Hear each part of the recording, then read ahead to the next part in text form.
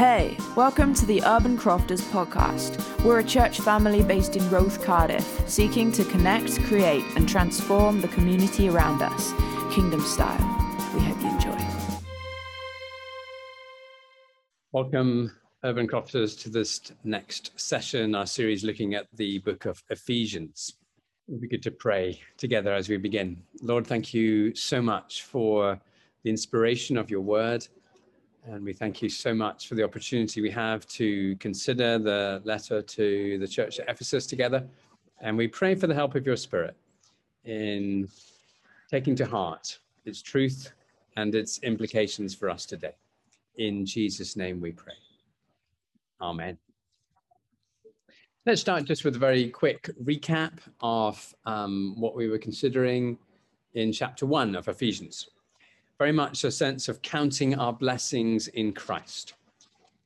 God has given us so many wonderful blessings through our redemption in Jesus. Here are a few of the ones that Paul has highlighted in chapter 1. The fact that we're chosen by God, the fact we're adopted into his family as his sons and daughters, the fact that we are redeemed in Christ, forgiven our sins, the fact that we're enlightened by the Holy Spirit, so that we can receive and understand his revelation, and the fact that we're guaranteed a glorious inheritance in the ages to come on the new earth. We turn our attention this week to chapter 2, and we're going to look at the first 10 verses in this session. And here Paul paints a very stark contrast between the plight of humanity before we're rescued and redeemed by God and our astonishing blessings once we are rescued by God and through being rescued by God. Let's consider the text together. As for you, you were dead in your transgressions and sins, in which you used to live when you followed the ways of this world and of the ruler of the kingdom of the air, the spirit who is now at work in those who are disobedient. All of us also lived among them at one time, gratifying the cravings of our flesh and following its desires and thoughts. Like the rest, we were by nature deserving of wrath. But because of his great love for us, God, who is rich in mercy, made us alive with Christ, even when we were dead in transgressions. It is by grace you have been saved.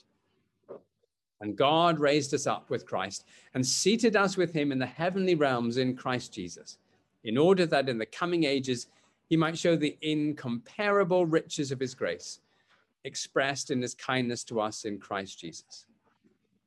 For it is by grace you have been saved through faith. And this is not from yourselves, it is the gift of God, not by works, so that no one can boast. For we are God's handiwork, created in Christ Jesus to do good works, which God prepared in advance for us to do. And it's always worth reading text in the Message because Eugene Peterson has such a profound understanding of the implications of the biblical text in the original languages, and his paraphrases bring out wonderful illumination often. Let's read it in the Message. It wasn't so long ago that you were mired in that old stagnant life of sin. You let the world, which doesn't know the first thing about living, tell you how to live. You filled your lungs with polluted unbelief and then exhaled disobedience. We all did it. All of us doing what we felt like doing when we felt like doing it. All of us in the same boat. It's a wonder God didn't lose his temper and do away with a whole lot of us. Instead, immense in mercy and with an incredible love, he embraced us. He took our sin-dead lives and made us alive in Christ. He did all this on his own with no help from us. Then he picked us up and set us down in the highest heaven in company with Jesus, our Messiah. Now God has us where he wants us, with all the time in this world and the next to shower grace and kindness upon us in Christ Jesus. Saving is all his idea and all his work. All we do is trust him enough to let him do it. It's God's gift from start to finish. We don't play the major role. If we did, we'd probably go around bragging that we'd done the whole thing. No, we neither make nor save ourselves. God does both the making and saving. He creates each of us by Christ Jesus to join him in the work he does, the good work he has gotten ready for us to do, work we had better be doing. So let's look at these astonishing contrasts that Paul portrays in these first verses of chapter 2. First of all, looking at our human plight before we're redeemed. And the first aspect is our spiritual state. Paul says very clearly here that we may be physically alive before we're saved by Jesus, but we're very much spiritually dead. You were dead in your transgressions and sins in which you used to live. Stark reality that we need always to remember about life before we're redeemed in Christ. If Christ has not yet raised us to new spiritual life, we are spiritually dead. And using another metaphor for death, that of sleep, is helpful, I think, in this regard. Paul writes in chapter 5, verse 14, "Wake up, sleeper, rise from the dead, and Christ will shine on you." And so there's another metaphor for thinking about spiritual death, the reality that people around us who are not yet believers, not yet followers of Jesus, that they are spiritually asleep and needing to be woken up. So we're spiritually dead before we are redeemed by Jesus. Secondly, our moral direction is that of disobedience. Paul writes, "You followed the ways of this world and of the ruler of the kingdom of the air, the spirit who is now at work in those who are disobedient. All of us also lived among them at one time, gratifying the cravings of our flesh and following its desires and thoughts." And so Paul is saying very clearly here, before we're rescued by God, we are following a destructive pathway of disobedience to God. We are pursuing the ways of the world. We are pursuing the ways of sinful human flesh, our sinful nature, in other words, and we're pursuing the ways of the devil. And so he's saying we experience sinful desires and we pursue them wholeheartedly, without guilt or regret. We continually gave into temptation as those under the authority of Satan. And this is, again, is the stark reality that Paul is portraying here, that before we find faith in Christ, we are under the dominion of the devil,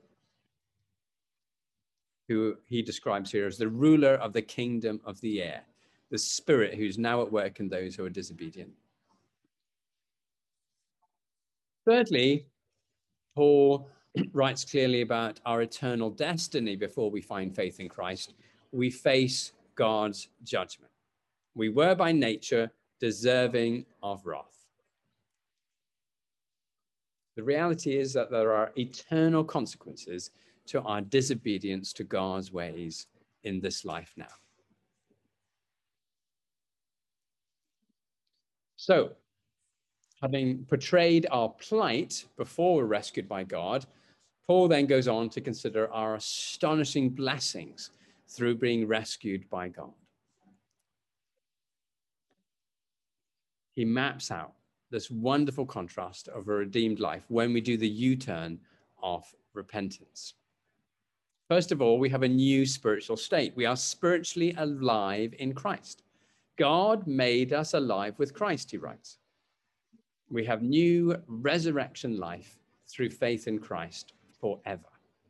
That's a glorious promise from God that he will never break, and a glorious reality that we're able to live in each and every day of our lives.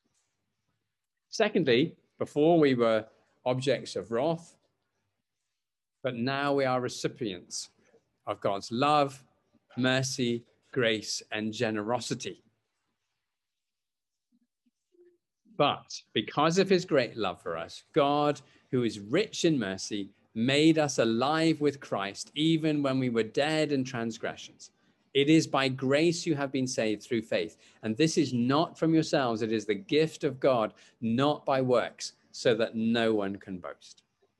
So we're saved by God's grace and not by our own good works, Paul is saying. That's really important to recognize that this astonishing gift from God is all about his amazing grace to us. And so we need a very clear understanding of the nature of our salvation in Christ, that it is through the grace of God, it is not because of our goodness. Good works are the fruit of salvation, they're not the root of salvation. So important that we're clear in our minds in understanding that and explaining it to others. So often people think that they need to be good, they need to be righteous in order for God to save them. The reality is that when we were dead in our transgression and sin, then at that moment we were saved out of darkness into light. We didn't live in the light first. And maybe we can use the analogy of marriage. What makes us married is the public exchange of the vows and promises that are made. And in the light of the reality of a marriage relationship, then it follows that we would want to undertake acts of kindness and generosity towards one another in the context of marriage. But it's not the acts of kindness that create the marriage. And so Paul is saying it's not good works that allow us to be redeemed. Our good works follow on from our faith. Next blessing is our new position of authority in Christ. God raised us up with Christ and seated us with him in the heavenly realms in Christ Jesus. We are set free in Christ from the dominion of darkness, from being slaves to the evil one.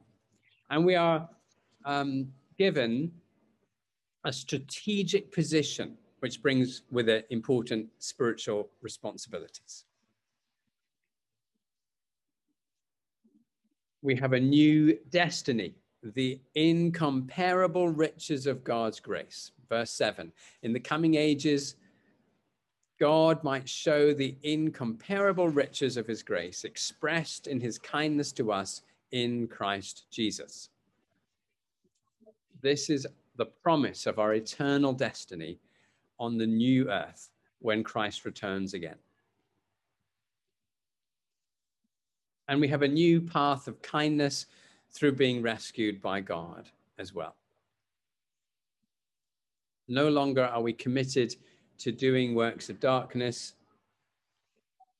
under the influence of the devil, but now we are able, freed, liberated to undertake the good works that God wants us to be doing.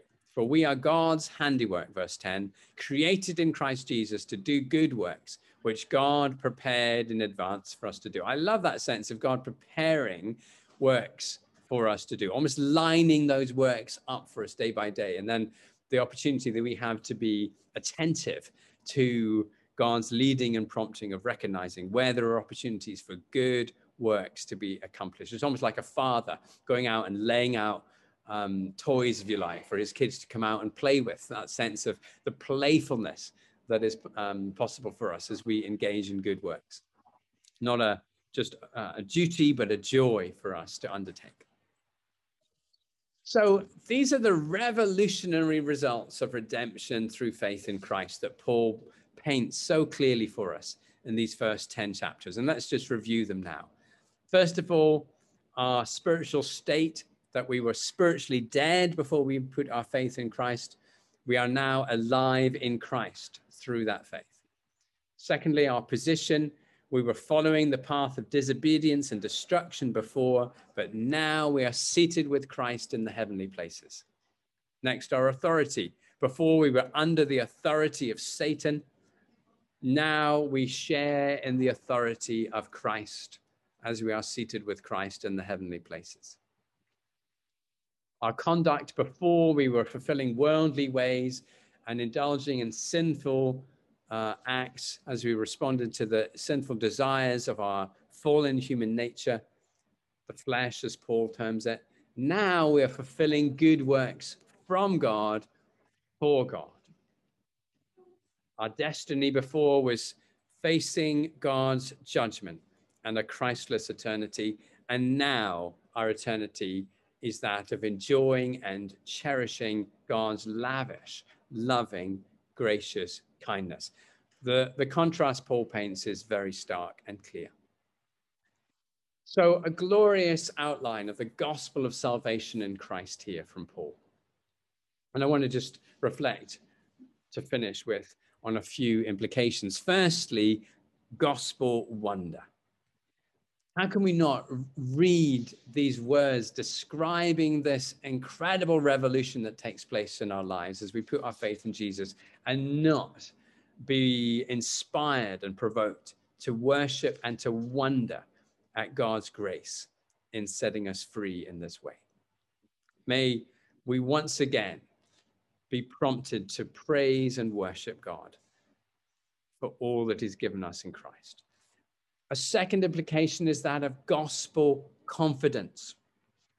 It's been remarked by some Christian leaders that amongst many followers of Jesus, there is a widespread and dangerous loss of confidence in the power of the gospel, partly through the declining numbers in many churches over the last few decades, partly perhaps through some animosity to certain Christian perspectives in the media. We need to regain and stand in gospel confidence. Paul was not ashamed of the gospel, he writes in Romans 1, chapter 1, verse 16. He said, I am not ashamed of the gospel because it is the power of God for salvation for everyone who believes. We need to be able to echo those words of confidence that Paul speaks about the gospel of salvation. We need to recognize that it is only this gospel of salvation which can transform human hearts. Politics can't do it. Education can't do it. Business can't do it.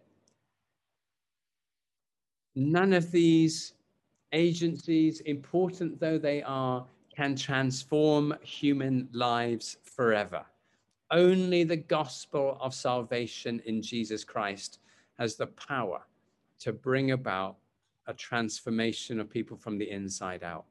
So let us together encourage one another to regain gospel confidence, even in this era, especially in this era when church numbers are a low ebb and perhaps 1 to 2% of Wales committed in their faith in Christ. There is a long way to go, but let us be confident in the Christian gospel of salvation in Christ. And then gospel clarity as well. We need to be so clear in our personal understanding about the gospel of salvation so that we can explain it to others, especially in the light of what Paul's saying here in these verses, so that we can get rid of the myth that you need to be a good person to be saved. You need to be a person of good works and generosity in order to be worthy of God's love and grace and redemption. Let's remember that while we were still sinners, God stepped in and saved us. Even in our transgressions, Paul writes here, we were saved. We are not saved through our good works. We are saved in our transgressions in order that we might live a life of good works as a fruit of that salvation. And then gospel courage. I pray that we can all be encouraged through our exploration of Ephesians as we read and reread these amazing texts to be courageous in our readiness to share our faith in Jesus, in our courage to share stories of what God has done in our lives, how he's turned our lives around, and how he's at work in our lives, transforming us every day, and all these astonishing blessings that he gives to us. So a few questions for us to reflect on and discuss together. What aspect of the gospel of salvation most inspires us from this passage in Ephesians? Secondly, do we ever find ourselves doubting the power of the Christian gospel to bring redemption to human lives? Where do those doubts come from? Why do we find ourselves skeptical at times that the Christian gospel is powerful? Thirdly, what illustrations do we find effective in clarifying the fact that good works are the fruit and not the root of our salvation in Christ? And lastly, how can we gain clarity and courage in sharing this gospel effectively? Let's pray together. Lord, thank you for these astonishing verses in Ephesians. And we pray, Lord, that your Holy Spirit would illuminate them clearly for us as we reflect upon them and as we seek to respond to their power. In Jesus' name, amen. Thanks for listening to the Urban Crofters podcast. To connect with more of who we are and what we do, visit our website at urbancrofters.co.uk or follow us on socials at urban_crofters.